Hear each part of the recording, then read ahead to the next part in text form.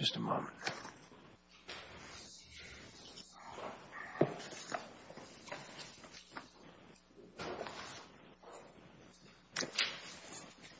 All right, Madam Clerk, please call the next case for argument.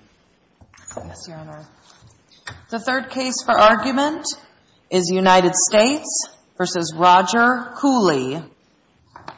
All right, Mr. Justinger, the Court appreciates your willingness to accept the appointment under the Criminal Justice Act in this case, and you may proceed. Thank you, Your Honor, and good morning, and may it please the Court. My name is Adam Justinger, and I represent the appellant in this matter, Mr. Roger Cooley. There's two issues that we've brought before the Court today. The first issue is whether or not the District Court erred in failing to hold an evidentiary hearing on Mr. Cooley's motion to dismiss. The second issue is whether or not the District Court erred by denying Mr. Cooley's motion to dismiss on Sixth Amendment speedy trial grounds. Addressing the first issue, it's our position that the District Court erred by refusing to hold an evidentiary hearing as it pertains to the motion to dismiss. Counsel, am I right? You never moved for one. You never asked for a hearing? Your Honor, I would disagree with that. We did request, originally in our filing, we filed a motion to dismiss and a motion for a hearing. Now, in our specific motion, we cited to North Dakota local rule, it was 47.1D. That rule specifically references oral argument. I think what the United States and what the Court rested its hat on is that we didn't specifically mention it as an evidentiary hearing. But what I would note to the Court is that there is no federal rule under the rules of criminal procedure. There is no rule under the North Dakota local rules that requires us to put in a motion that we are requesting an evidentiary hearing by name. Instead, I think we have to look at the case law and what this Court has said, which what the Court has said is a District Court must hold an evidentiary hearing only when the moving papers are sufficient, definite, specific, and detailed that establish a contested issue of fact. So our position is that we don't have to necessarily put that in our motion. I would put forth that we did request a hearing in our motion. Maybe that was only named oral argument, but that's because that's what the specific local rule requires us to do. So you're saying that under the case law, essentially your motion is baked into a well-stated motion with particularity and facts to support it? Correct, Your Honor. As long as the motion and the memorandum that's supporting the motion has a contested issue of fact, we believe that under this Court's precedent, the District Court must hold a hearing whether there's a request or not. Obviously, it would be better practice to put that in there. That's why I was trying to find authority when we were doing that, and that's why we cited it as a motion for oral argument, but it was a request for a hearing within our motion. So in this case, we do believe that our motion was definite and specific, and it did contain contested issues of fact. In fact, the District Court judge even acknowledged that there was a contested, at least one contested issue of fact that was contained within our memorandum that differentiated from the United States. If the Court looks at our addendum at page 6, it would be document 352 in the record. It's the District Court's order denying our motion to dismiss. And within the motion to dismiss, I believe it's a footnote, the Court said both Cooley and the government assert various and opposing reasons for the delay in their motion. Now, did he specifically say the word fact? No, he did not. But if we have opposing viewpoints as to why a delay occurred, as far as a speedy trial claim is concerned, the government's saying this is the reason and we're saying this is the reason, and they're different and they're opposing, we believe that's a contested fact that would require an evidentiary hearing. Well, but I don't think proffer anything that you wanted to prove up? Your Honor, in our memorandum, we did put forth many different facts. Now, our memorandum was not supported by an affidavit or declarations at that time because we anticipated that we would have an evidentiary hearing. I would note that Rule 47 of the Rules of Criminal Procedure, it says that with a motion, a party may file an affidavit, and it seems that the District Court in this case is requiring us to file an affidavit to prove what's in our memorandum. Well, when did you file your motion for reconsideration that includes the 4 affidavits? When was that filed? Yes, Your Honor. That was filed, I believe, on January. It was in January. So it was our motion to dismiss was filed on December 28th. That's a motion to dismiss the indictment. Correct, Your Honor. Proceed. And then the motion for reconsideration was filed in the middle of January. I believe it might have been January 14th. So you did get the 4 affidavits before the District Court, before it ruled, right? Your Honor, I believe in the affidavits, it shows that the affidavits that we submitted as exhibits, the 4 affidavits, came after we filed our motion to dismiss. Yeah, but were they before the district court ruled? Pardon my elementary questions. I really don't know. The affidavits were not before the court prior to him ruling on the motion to dismiss. So part of the reason is in the original order that denied our motion to dismiss, the court also denied our hearing. So then we filed our motion to reconsideration, claiming that there was a mistake. That's all I needed. Go ahead. And then remind me, what did the judge say? He looked at the affidavits at that point, right? Yes, Your Honor, correct. So the judge adopted our 4 affidavits as evidence. The United States also supplemented the record and filed 4 exhibits themselves. Now, he did then have what he dubbed a limited evidentiary hearing. Yeah. I guess I'm unfamiliar with what a limited evidentiary hearing is because he was limiting us to only presenting evidence on one of the 4 Barker factors. It's impossible for me to prove a Sixth Amendment speedy trial violation if I can't address with evidence each of the 4 Barker factors. So we believe that this limited evidentiary hearing that he held, limiting us to only the second Barker factor, was not enough to make up for his lack of holding a full evidentiary hearing. Did he address completely the motion for reconsideration? He implies that in the order. Your Honor, can you rephrase that? He's got a separate order, doesn't he? Yeah, he has a separate order on the motion for reconsideration. And I think he says you had 2 arguments and he addresses your 2 arguments, right?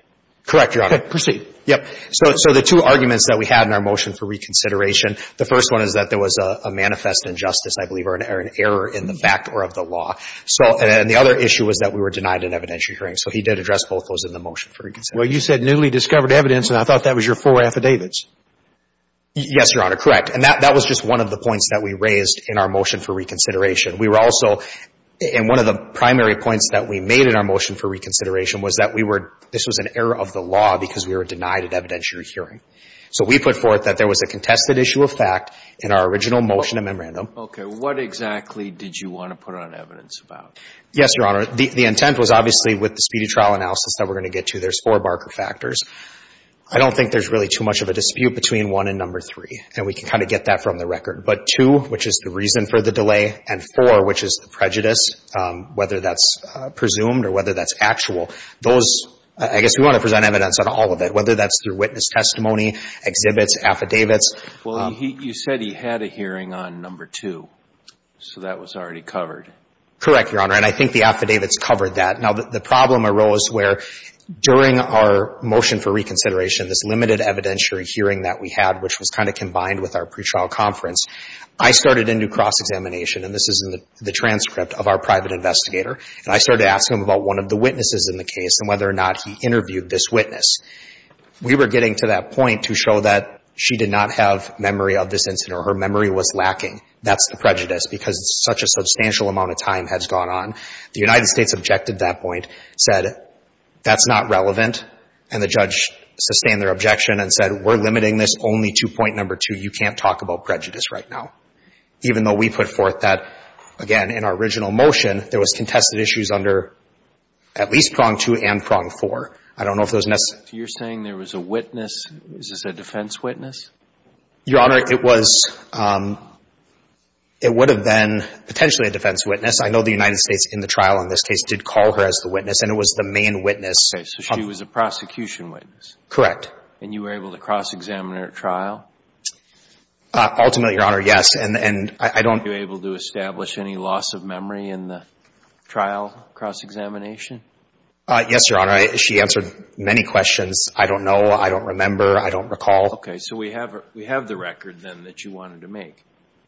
Correct, Your Honor, but that came at trial then. It didn't come prior during our motion to dismiss. So we were deprived of being able to put on evidence for that prejudice prong, and ultimately the court said, you did not prove prejudice, so this doesn't, you don't win on the Barker factors because we couldn't establish prejudice. Is that the only witness that you wanted, excuse me, to call on the 4th Barker factor at the evidentiary hearing? Your Honor, we also, and I think this is something from the record that the court disregarded, there is another witness in this case that suffered serious, I don't know if it was medical health complications. So there was actually a motion to continue that was filed in November of 2021 talking about how she could not proceed to trial. Was that a co-defendant? One of the people you named was a co-defendant, right? Yes, correct, Your Honor. This was the co-defendant. And was she a cooperator or something, so she was going to be testifying? Yes, Your Honor. My understanding is that she cooperated and she ended up signing a plea agreement on the day that our trial started. And that's why you wanted to present information or evidence at the hearing to show the judge that this was not going to be good evidence, that the delay had caused you prejudice, right? Yes, so then once we move on to the trial, and I think only one of those two testified, correct? Correct. How important was that person's testimony to the case against your client? Yes, Your Honor. So if we're looking at the trial, I believe this case had, roughly about 8 or 9 co-defendants.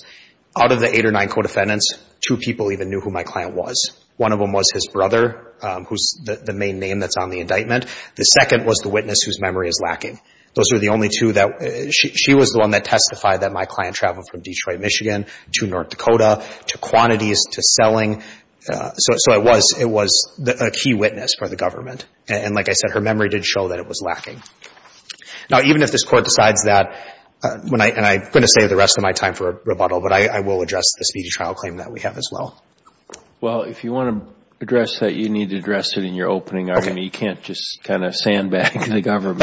I can quickly address it, Your Honor. Yeah. Thank you. I mean, if you want to get it on the table, you should yes. at least address it to some degree now, and then Your Honor, and if go ahead. Thank you. And if this Court decides that an evidentiary hearing, our request is that the Court vacate the judgment, remand this back down for a full evidentiary hearing on the motion to dismiss. But even if this Court decides that there is not, the Court didn't have to have an evidentiary hearing, we still believe that there's enough evidence under the Barker factors to show that there was a speedy trial violation. The Barker factors have 4 parts. Those parts require the courts to look at the length of delay, the reason of the delay, the assertion of the right, and the prejudice suffered. Going quickly with the first prong, because I don't think there's much dispute here, that is a double inquiry that the Court needs to make. First, whether or not the length of delay was presumptively prejudicial. 12 months is pretty much the standard that we have. We have a 29-month delay here. I don't think the United States is contesting that. The second is the extent of the delay. And what I would focus on here is this Court has said a 17-month delay is lengthy. If we look at the North Dakota Supreme Court, they've said a 13-month delay is considerable, a 17-month delay is significant. And then if we look at the 11th Circuit, they said a 24-month delay was intolerable. So using that same rationale, we have a delay that's longer than 24 months, a 29-month delay, which using that rationale would be an intolerable delay. Is it really only 19 months, though, counsel? Aren't 10 months due to continuances by other co-defendants? Go ahead. Your Honor, I think as far as the Sixth Amendment speedy trial claim concerns, it's from the date of the indictment to the trial. I don't think there's any exclusion like the Speedy Trial Act. And now, the second portion of the delay is what the Supreme Court called the flag that all litigants seek to capture. And in this specific instance, we believe that the Court erred first and foremost by switching the burden of proof. Now, to my knowledge, this Court has never addressed whose burden of proof it is for the second prong. But if we look at the Sixth Circuit and the 11th Circuit, that's the Brown case and the Ingram case, the circuit courts have said because the prosecutor and the court have an affirmative constitutional obligation to try the defendant in a timely manner, the burden is on the prosecution to explain the cause of pretrial delay. It seems as if the court tried to change this burden, where in its original order, they said there is no indication that the government has negligently or intentionally delayed the prosecution. But based on the other court's burden, that's not what the burden is. So in some ways, you're saying it's the government that should have been wanting a hearing as much as you. Correct, Your Honor, because using that rationale from the Sixth and 11th Circuit, they need to put on evidence as to why there is a pretrial delay. And they failed to do that, and the court seems to just brush that off and say, well, there's nothing in front of me that shows that they were negligent or that there was intentional delay, so I'm just going to call it a wash on that point. And again, we would ask this Court, I guess, then at that point to adopt the Sixth Circuit and the 11th Circuit's rationale. Now, as far as the Well, I thought there was some evidence, though, that the delay was partly due to this mix-up on the arrest warrant being in the computer.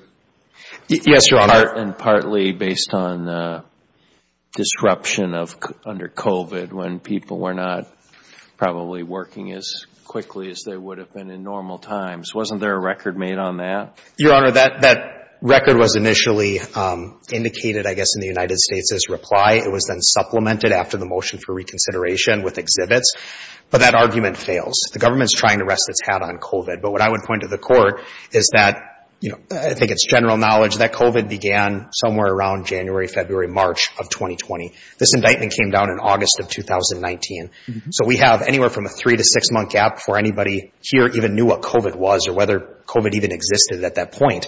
Now, clearly the United States had no problem arresting the other 8 or 9 co-defendants. They arrested them all by March of 2020, which is what we would put forth as kind of when COVID really kind of gained traction and things started to close down. This wasn't just defendants that were in North Dakota. They arrested defendants in North Dakota, Seattle, Washington, and right in Detroit, Michigan, where my clients resided for the last 8 years, and numerous times has provided documentation of what his address was. And this is reflected in his state court case, where the courts in the state court were actually sending him plea agreements and criminal judgments outlining where his address was. I see my time's up. If there's any more questions, thank you. Thank you for your argument.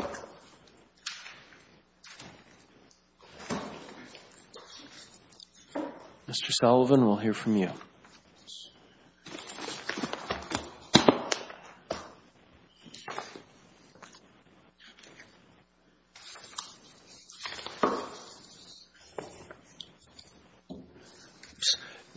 Thank you, Your Honor. Good morning. Matthew Sullivan from the Department of Justice on behalf of the United States, and may it please the Court. The defendant's arguments have no merit because, one, the district court did not abuse its discretion when it declined to hold an evidentiary hearing on his motion to dismiss. And two, the defendant's Sixth Amendment speedy trial rights were not violated by any delay between his indictment and his trial.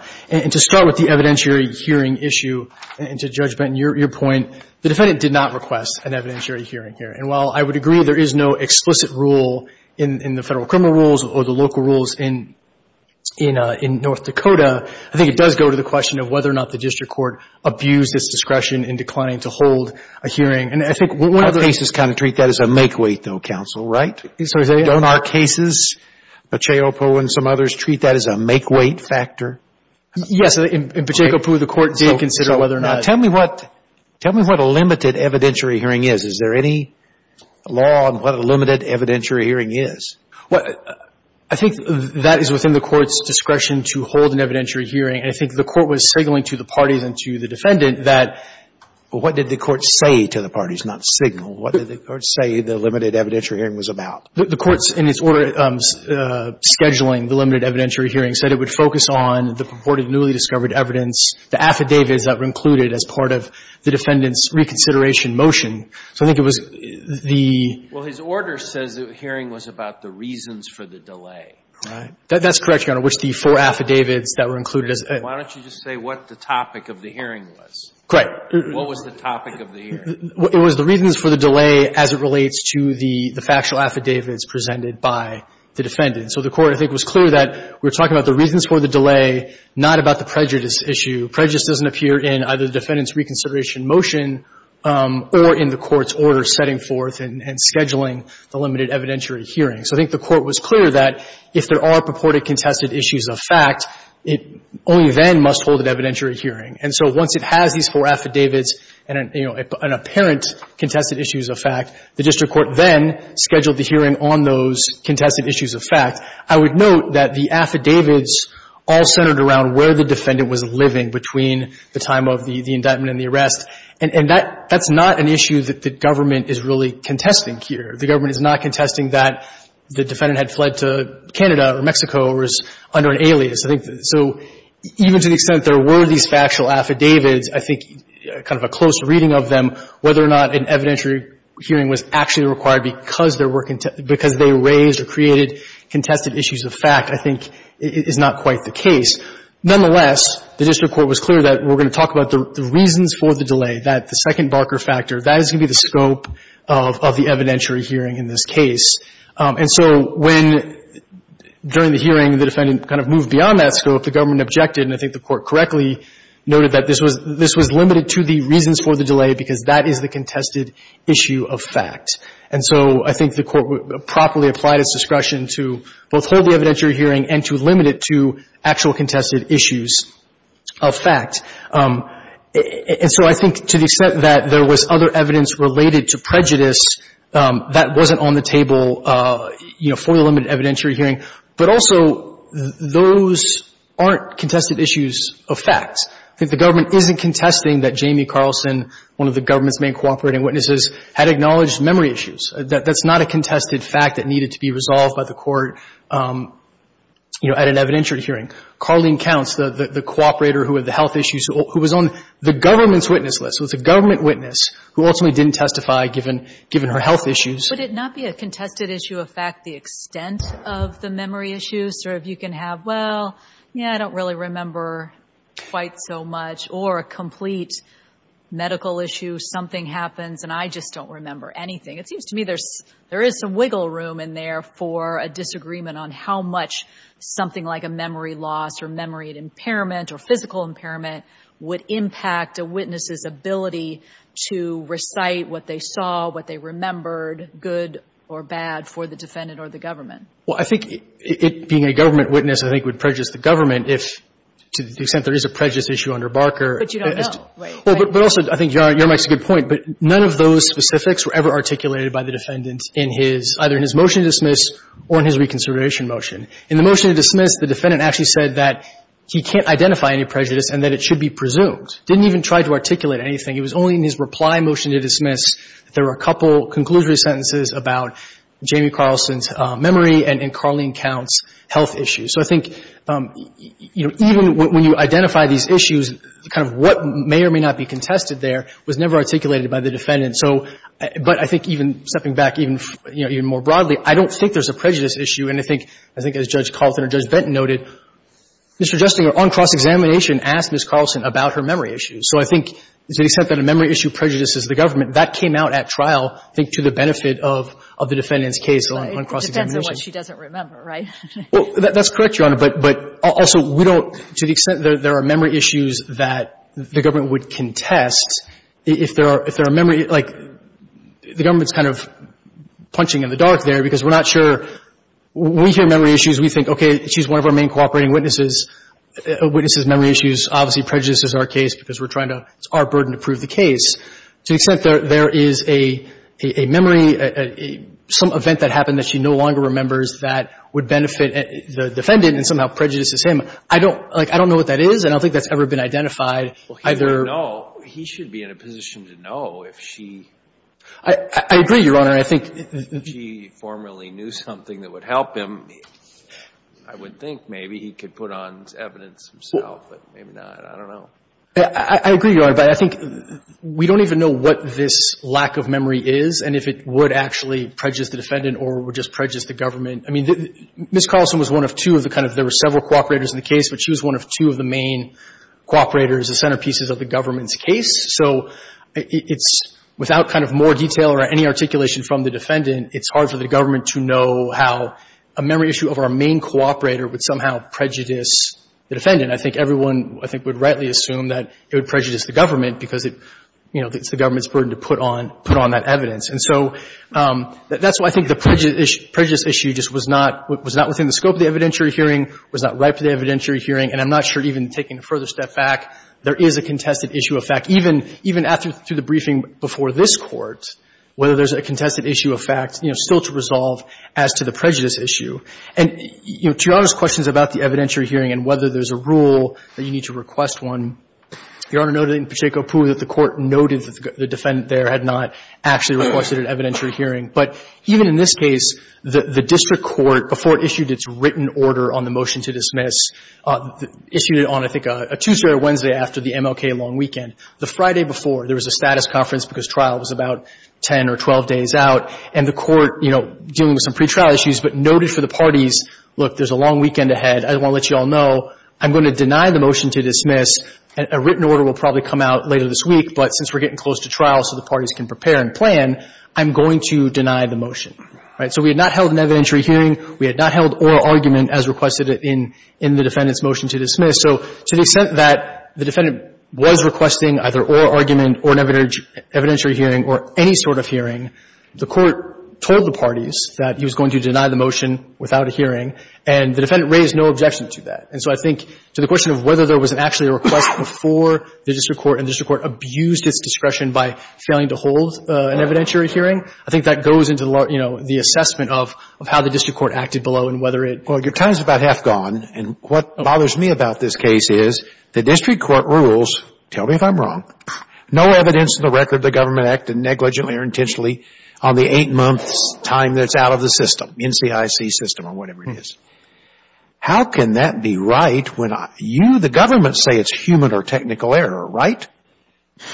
Yes. So the evidence in the record... Well, human and technical error is like negligence to me. I respectfully disagree, Your Honor. Okay, tell me. An error, I think it was a mistake. It fell out of the system, and the government acknowledges that. But I think... And mistake a word for negligence. Well, I think... Keep telling me the words here. No, respectfully, Your Honor, I think it may have been negligence if it fell out of the system and no one was checking, or the FBI didn't immediately put it back into the system and the process continued forwards there. So I think looking at whether or not the government was negligent in arresting... What does it mean to fall out of the system? What does that even mean? So I think the warrant is entered into NCIC. So if at a traffic stop where you're running warrants and pop up... I understand that, but how does it fall out of the system without human intervention? So the record is silent on that. Whether it was human or technical error, how it fell out of the system, the government wasn't... It was removed, right? That's also in the government's papers. It was removed and they even know the date, February 28, 2020. Correct. Right? You didn't investigate how this happened? You didn't get somebody from the FBI to explain it? So there is an email from an FBI agent. I think this is Exhibit 1 to document or reconsideration motion response, document 364. The case agent who looked into this issue and tried to ascertain what had happened, he was not able to ascertain whether it was human or technical error, the reason for it falling out of the system. And so that's the state of the record there. But I think... Now, the people who checked used the terms removed from the record on February 20, 2020, right? And they also used the terms human or technical error, right? Yes, Your Honor. Okay, proceed. Yes. I don't know what you mean by technical error that didn't involve a human. You mean like, I don't understand that. There's unfortunately not more detail, and I think the FBI agent included all the detail he was able to gather in terms of why it fell out of the NCIC system. Whoever did it might not have been forthcoming in how it happened. That's correct, Your Honor. But I think looking at the larger question, and even I would submit there was not negligence in this case, but even looking at the case United States v. Sims, where the court here ruled that, found that the government for about a 12-and-a-half-month period was negligent by requesting continuous extensions on an interlocutory appeal, which extended and delayed out the trial. Even in that case, in the 12-and-a-half months, which is roughly similar to the 13 months here between the arrest of the last co-defendant and the arrest of the defendant in this case, even there where the court believed there was negligence, and again, I don't believe that's... Well, the error in the NCIC here was not 13 months. It was shorter. 8 months, right? Correct. So it was... If that was deemed to be negligence, it would be an 8-month period due to negligence. That's correct. But from the kind of the time of the removal. The removal to the time that the defendant was ultimately arrested, assuming that... I didn't realize you were going to concede the other 5.5 months were due to negligence. Well, I don't believe any of it is negligence, Your Honor, but I'm saying... No, but I don't understand why you're bringing up 13.5 months of negligence when we were only talking about the removal from NCIC for 8 months. Yeah, and let me back up something. You said 12 months in this other case. Ours is 13.5. That's close. I would have thought you'd say ours is only 8 months of negligence. So I think your point... Maybe I'm missing why you're conceding the other 5.5. Go ahead. The total time is 29 months, and so I think if you look at the component parts, during the first approximately 6 months, the government is out there arresting all of the co-defendants in this case. There's the middle period, but just the last period, the last 10 months, was post-arrest, time that was properly excluded under the Speedy Trial Act. So that leaves you, that's where you get kind of that 13-month period in the middle there where it has fallen out of NCIC, it's put back in October of 2021, and then it takes the marshals several months to then go and arrest the defendant. So even to your Honor's point that if it fell out because of negligence, Judge Carlton, you're correct that would only go from February. Removed due to negligence. Go ahead. Removed due to negligence. Your evidence is removed. Go ahead. But even looking at the kind of longer period of time, that 13-month period of time, whether it's all negligence, whether it's part negligence and part just, getting things back on track, I think looking at that period of time, this Court has said that it is, even if there is negligence, that's still too short of a time to presume prejudice under Barker. And so I think. What was the reason for not getting him at the same time as the rest of them? So there's 5.5, 6 months. I think, according to defense counsel, there were other folks who lived, maybe Detroit also, like in the same area. What was the record on why this is the one person who couldn't be found during that first time period? Your Honor is correct that there were other co-defendants who were arrested in Detroit. Not all of them. I'm sorry, all were arrested. I'm sorry. There were, I think, one or two. I think there maybe have been two who were arrested in Detroit, Michigan. The record is silent as to why, certain co-defendants were arrested before others. I think there is information in the record from the Marshal Service that even though they have an address, they need to confirm the address for someone before they go out and arrest them, so they're not knocking on the wrong door and what have you.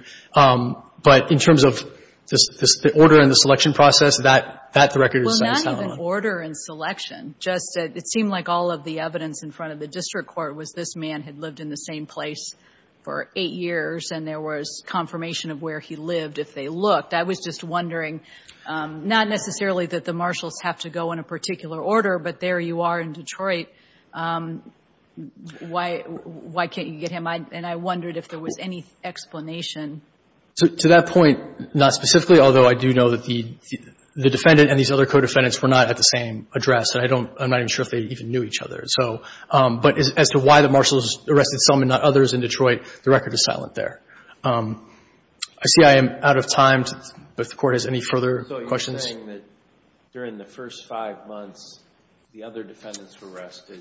The record is silent as to why this man wasn't arrested during that same period.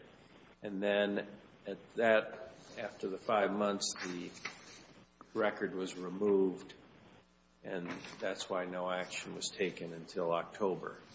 That's correct, Your Honor. In October, there was processing delay or whatever you want to call it to have the marshals take action. Right. It was in October and the arrest date. That's correct. It was October 2020. I think there were, as is in the record, limitations in terms of staff and ability to go out and arrest people, due to COVID and limitations on prison space and things to that nature. What does the record show about how the removal from NCIC was discovered? As to how, it was just that the FBI determined that it had fallen out of NCIC, kind of the exact process or how they determined that, the record is not. The FBI said it was removed. They found it. The FBI, I think, checked NCIC, saw that it was not in there, and then put the warrant back in. You mean some agent checked, why hasn't this guy been arrested? And found it's not in, it wasn't, you don't even know that. As to, I believe the record is silent as to why the check happened in October of 2021, but that it did happen and then was put back into the 2020. Right, yeah. All right. Thank you for your argument.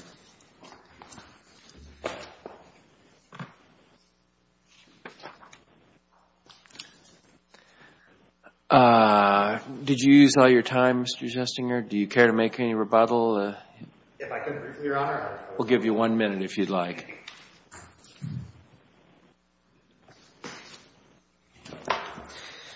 Your Honor, with the short amount of time, I do appreciate it. I will just focus on the two main issues here. First, as far as the negligence is concerned, that's what this Court just focused heavily on with the United States.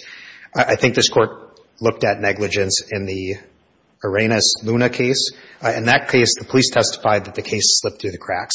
Our position would be that's no different than this case. We have a period from February to October where the arrest warrant slipped through the cracks. Why did it get removed? How did it get removed? We don't know. Is that case in your brief, counsel? Yes, Your Honor. Okay, sorry. Arenas, go ahead, please. Yes. And then what the Court also recognized is that even though in the Arenas-Luna case, they did discover the error, just like they discovered the error here, they also recognized that in that case, law enforcement entered the arrest warrant and still took 4 months to then go arrest somebody after they put it in NCIC. Now here, they recognized Mr. Cooley's arrest warrant was missing in October, and they didn't take 4 months, they took 5 months, so even longer. And this court in Arenas Luna did say that the government was negligent, allowing it to slip through the cracks. So unless there's any other questions, I see my time's up. Thank you very much. Very well. Thank you for your argument. The case is submitted, and the court will file a decision in due course. Counsel are excused. Madam Clerk, please call the next case for argument. Yes, Your Honor. The fourth case for argument is Aaron Nygaard versus Tricia Taylor et al.